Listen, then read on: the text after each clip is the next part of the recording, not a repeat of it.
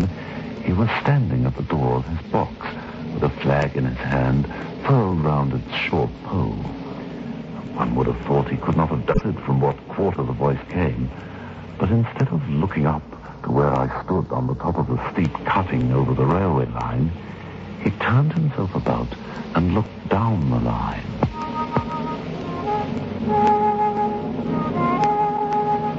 There was something remarkable about the man, the way he stood, something strange, perhaps uncanny, but certainly I would have termed such a thought mere imagination then. I know now what was remarkable about that man, and even though years have passed, I still see his figure, foreshortened and shadowed down in the deep trench. My figure high above him, so steeped in the glow of an angry sunset that I shaded my eyes with my hand before I saw him at all. Hello, below! Is there any path by which I may come down and speak with you?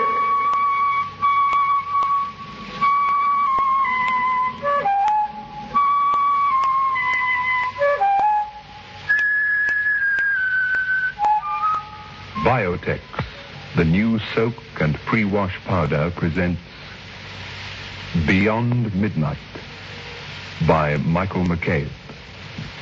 Now, ladies, we're speaking about Biotex in this series of programs, and Mrs. E.B. Granger of Gordon Road, Heathfield in the Cape wrote to say that she decided to try our Biotex just to see if it lived up to our claims. And she said, I bought a packet, and lo and behold, it actually did just what the advert said.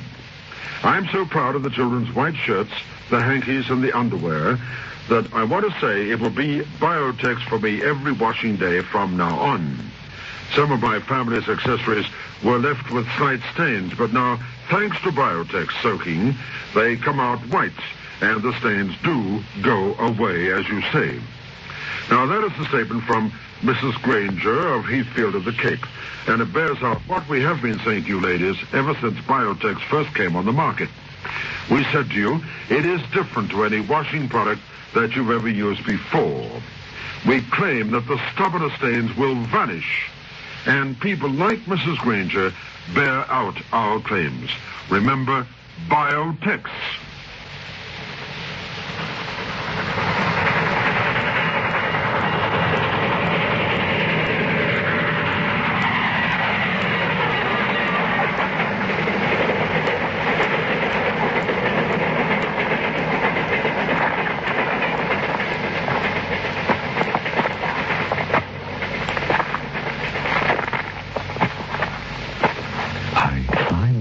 Approached the man.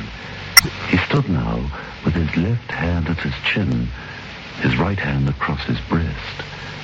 His post was in as solitary and dismal place as ever I saw. There was an earthy, deadly smell, and little sunlight penetrated down to the line and signal box. The gloomy entrance of the black tunnel yawned. I stopped a few feet in front of the man, and suddenly he stepped back and raised his right hand. There was something in the man that daunted me. This is a lonesome post to occupy. A visitor, I should think, must be a rarity, yes? I looked down from up yonder and felt a need to come down. Signal boxes have always riveted my attention. He directed a most curious look towards the red light near the tunnel's mouth. The light is in your charge, is it not? Don't you know it is? A monstrous thought came into my mind that this was a spirit, not a man. I stepped back, but then I detected in his eyes some latent fear of me.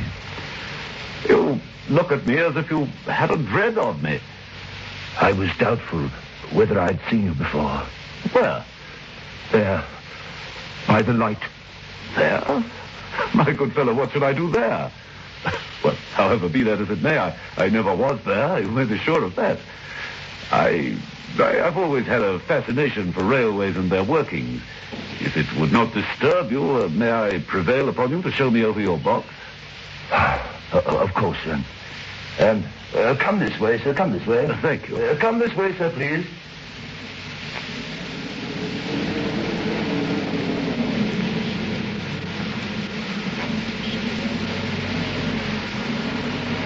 Manual labor I had next to none. I have to trim those lights, turn that iron handle now and then. Many long, dreary hours I have to spend here, so I occupy my time working at fractions and equations, problems, you know. Is it necessary for you always to remain in this damp air down here? Even in this signal box with a fire aglow, it is somehow oppressive. Can you never rise into the sunshine? Well, that depends upon times and circumstances. I see. Under some conditions, there will be less upon the line than under others. In bright weather, I go up for a change. Certain hours of the day and night, I'm freer than others. But at all times, I'm liable to be called by my electric bell. Forgive me, but you appear better educated than your station in life calls for. I mean no offense. When I was younger, I was a student of natural philosophy. I attended lectures, but it all came to nothing. I ran wild and was sent down. I've never risen again. But I've made my bed, sir, and now I must lie on it. It is too late to make another. Acceptance of things for what they are. There is something to that. You almost make me believe that I have met a contented man. I used to be. But I'm troubled, sir. I'm troubled. Oh? With what? What is your trouble? It is very difficult to impart. Very, very difficult to speak of. If you ever make another visit, I will try to tell you. But I expressly intend to make you another visit. Say, when shall it be? I go off early in the morning, and I shall be on guard at 10 tomorrow night. I'll come at 11. I'll show you my white light. That is, till you've found the way. When you have found it, don't call out. And when you're at the top, don't call out. Very well. Let me ask you a parting question. What made you cry, hello, below there, tonight? Heaven knows. I cried something to that effect. No, not to that effect, sir. Those were the very words. I know them well. Well, I spoke thus because I saw you below and wished to attract your attention. For no other reason. Well, what other reason could I possibly have? You had no feeling that they were conveyed to you in any supernatural way? No. Oh, good night, sir. Oh, may I inquire your name? Mine is William Benby. Mine is Charles Dickens.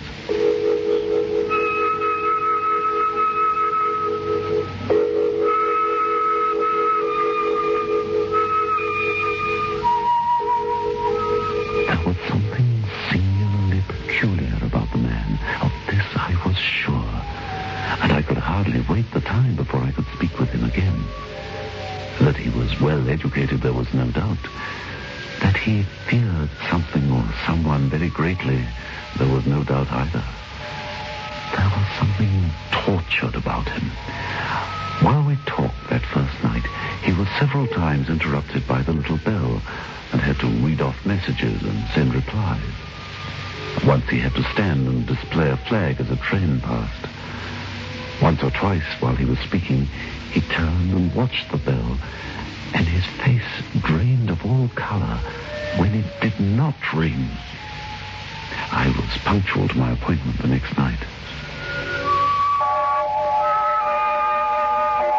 Good night, sir. My hand. Good night to you, sir.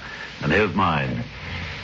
I have made up my mind, sir, that you shall not have to ask me twice what troubles me. Oh, please be seated. Oh, thank you. Thank you. I took you for someone else yesterday night. That troubles me. That mistake? No. That's someone else. Who is it? I don't know. Like me? I don't know. I never saw the face. The left arm is across the face, and the left arm is waved, violently waved. This way. For pity's sake, clear the way. One moonlight night, I was sitting here when I heard a voice cry, "Hello, below there, look out." I started up, looked from that door, and saw this someone else standing by the red light near the tunnel, waving as I just showed you.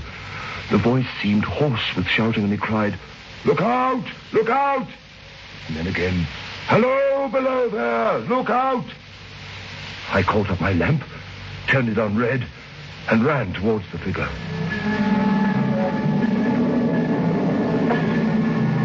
"Hello! Below there! Look out! Look out! What's wrong? What happened? What? Hello! Below there! Look out!" The figure just stood in the blackness outside the tunnel. I advanced so close upon it that I wondered at it keeping the sleeve before the eyes. I ran up to it and had my hand stretched out to pull the sleeve away when it was gone. Into the tunnel? No. I ran into the tunnel 500 yards. I stopped and held my lamp above my head and saw the figures of the measured distance and saw the wet stains steaming down the walls and trickling through the arch. I ran out again, faster than I had run in, for I had a mortal abhorrence of the place upon me, and I looked all around the red light with my own red light, and I went up the iron ladder atop of it, and then I came down again and ran back here. I telegraphed both ways.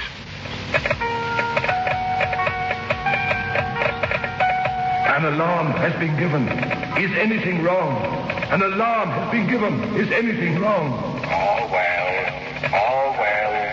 "An alarm has been given. Is anything wrong?" All well. All well. "An alarm has been given. Is anything wrong?"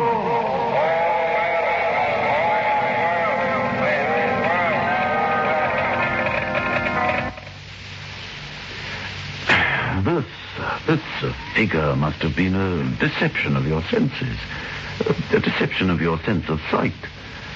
Figures such as you describe sometimes originate in the delicate nerves that minister to the functions of the eye. As to the imaginary voice, well, the wind, dear sir, the wind which sometimes sounds, well, in this unnatural valley, think... That is all very well. I know about the wind and telegraph wires. I pass many long nights here, alone and watching, but I beg to remark, sir, that I've not finished my story. I ask your pardon. Within 6 hours after the appearance, a memorable accident on this line happened, and within 10 hours, the dead and wounded were brought along through the tunnel over the spot where the figure had stood.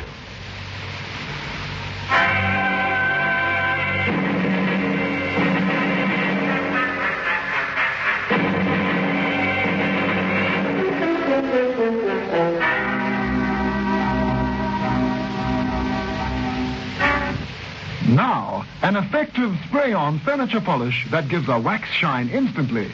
Johnson's Pledge. Just spray on, and your duster becomes a magnet. Picks up every speck of dust in seconds. Pledge dusts, cleans, deep waxes quickly, easily. And new, deeper wax formula Pledge will protect your furniture longer. Buy Johnson's Pledge Aerosol today.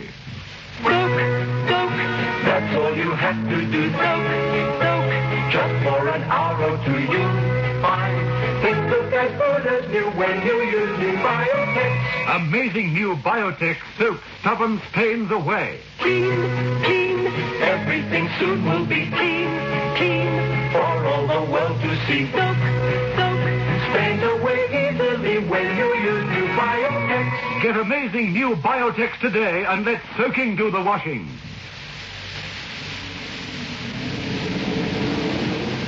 Within 10 hours, The dead and wounded were brought along through the tunnel over the spot where the figure had stood. This was just a year ago. 6 or 7 months passed, and I had recovered from the surprise and shock when, one morning, as day was breaking, I, standing at that door, looked towards the red light and saw the spectre again. Did it cry out? No, it was silent. Did it wave its arm? No. It leaned against the shaft of the light with both hands before the face like this. Like an action of mourning I've seen in stone figures on tombs. Did you go up to it? I came in and sat down, partly to collect my thoughts, partly because it had turned me faint. When I went to the door again, daylight was all around me, and the ghost had gone. Ghost? That very day, as the train came out of the tunnel, I noticed at a carriage window on my side a confusion of hands and heads. I saw it just in time to signal the driver, stop. He shut off and put his brakes on, but the train drifted past here, 150 yards or so. A beautiful young lady had died instantly in one of the compartments, and she was brought in here to the box and laid there on the floor between us. True, sir. True. Precisely as it happened. So I tell it you. Now, sir, mark this and judge how my mind is troubled. The spectre came back a week ago. Ever since, it has been there now and again by fits and starts. At the light? At the danger light. What does it seem to do? Like this. For pity's sake, clear the way. For pity's sake, clear the way. For pity's sake, clear the way. I have no peace or rest from it. It calls to me. Below there! Look out! Below there! Look out! For pity's sake, clear the way. It calls for many minutes together in an agonized way. It rings my little bell. I remember. Did it ring your bell yesterday evening when I was here and you went to the door? Twice. Oh, I see how your imagination misleads you. My eyes were on the bell, and my ears were open to the bell. And if I'm a living man, it did not ring at those times. No, nor at any other time, except in the course of natural physical things, when it was rung by the station communicating to you. I have never made a mistake as to that yet, sir. I have never confused the spectre's ring with a man's. The ghost's ring is a strange vibration in the bell that it derives from nothing else. And I have not asserted that the bell stirs to the eye. I don't wonder that you failed to hear it. But I heard it. And did the spectre seem to be there when you looked out? It was there. Both times? Both times.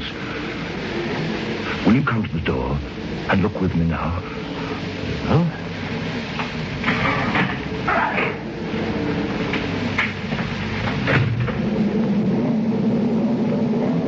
I saw the danger light and the dismal mouth of the tunnel. The high, wet stone walls of the cutting. There were stars in the sky. Do you see it? No. It is not there. Agreed.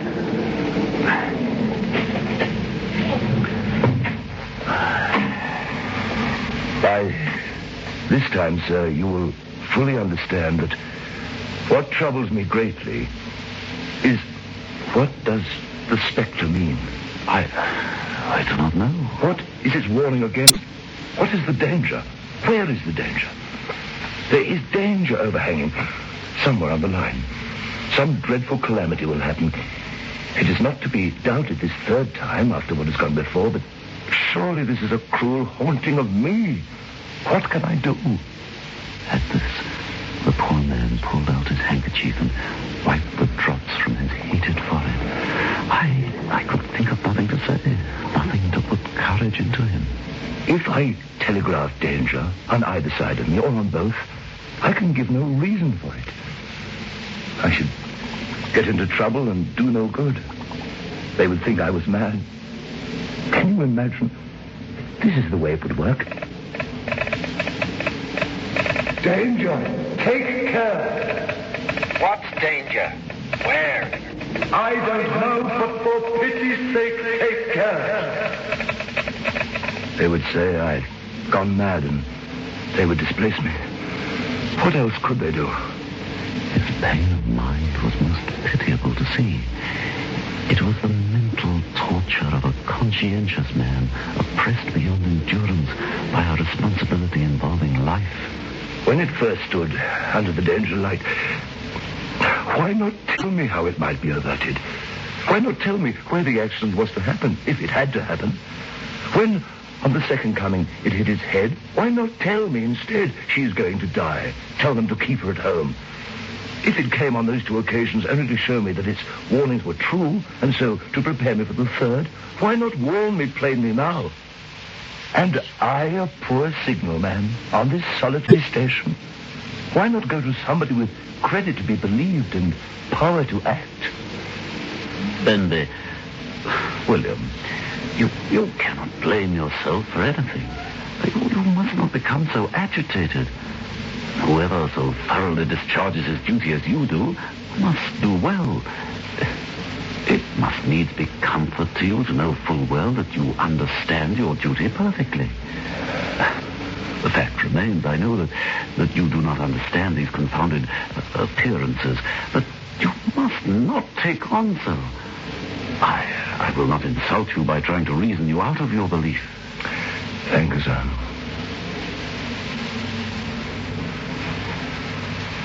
I left him at 2 o'clock that morning. I'd offered to stay the night, but he would not hear of it. As I climbed the path up, I looked down to the red light. I did not like it. I knew full well I should not sleep sound if my bed were under it. Nor did I like the two sequences of the accident and the dead girl. I wondered how I ought to act. I knew the man to be painstaking, vigilant, and although in an inferior position, he held a most important trust. How long, with his mind as it was, would he remain to execute this trust with precision, I wondered. I resolved to accompany him to the wisest medical man in those parts and to take his opinion. Something told me that it would be most treacherous to communicate all that the signalman had told me to his superiors. It might well cost him his living. A change in his time of duty would come round next night, he'd informed me. He would be off an hour or two after sunrise and on again soon after sunset. I had appointed to return accordingly.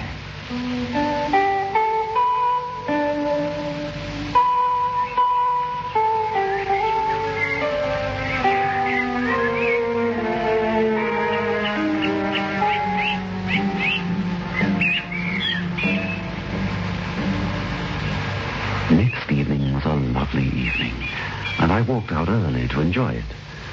The sun was not yet quite down when I traversed the field path near the top of the deep cutting.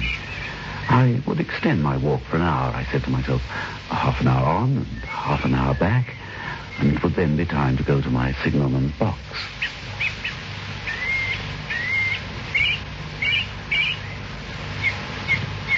Before pursuing my stroll, I stepped to the brink and mechanically looked down from the point from which I had first seen him.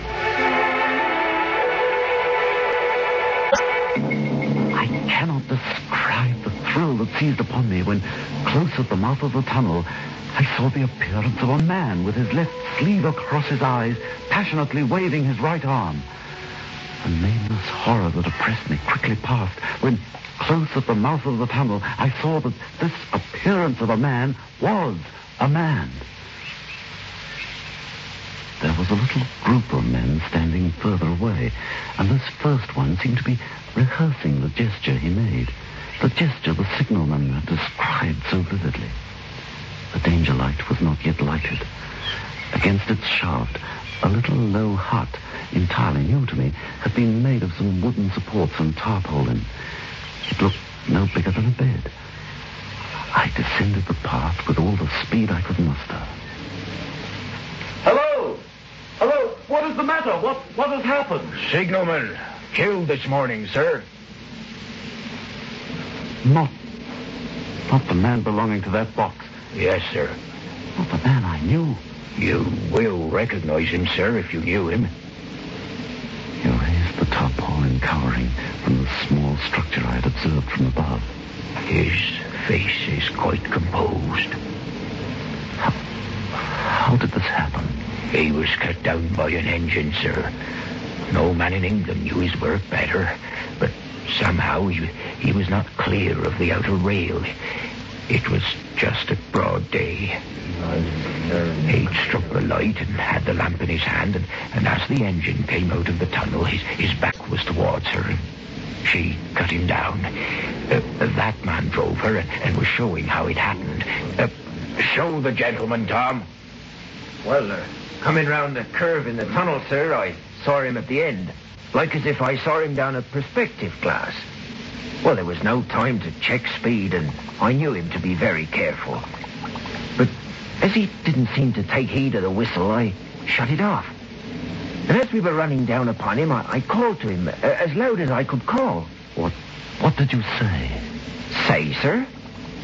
Why, I said, below there. Look out. For pity's sake, clear the way.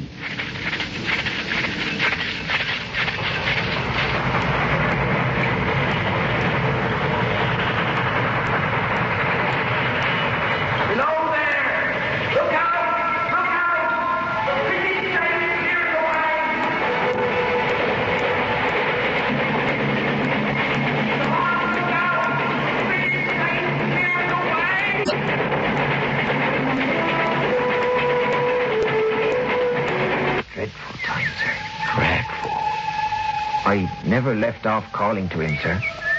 I put my arm before my eyes so as not to see. And I waved this arm right to the last. But it was no use.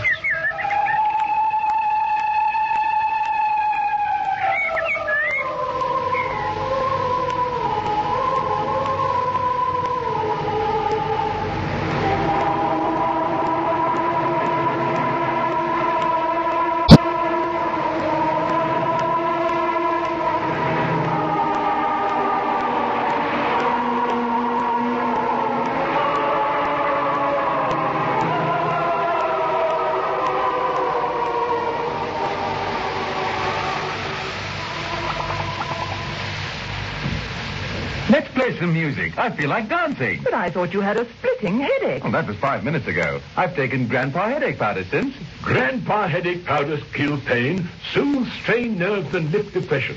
Grandpa headache powders are extra effective because they have a triple action. Grandpa headache powders work extra fast because they dissolve almost immediately. Get fast, effective relief from any pain, all pain. Get Grandpa headache powders. Ah, Grandpa. Doke, doke, that's all you have to do. Doke, doke, just for an hour or two you'll find things look as good as new when you use new Biotex. With amazing new Biotex, the stubbornest stains will vanish. Yes, vanish clean away. Just by soaking your laundry overnight in cold water, or for an hour or two in warm water, or by pre-washing it quickly in your washing machine. Get amazing new Biotex today. Beyond Midnight is presented every Friday night at 9:30 by Biotex, the new soak and pre-wash powder. The program is adapted for broadcasting and produced by Michael McCabe.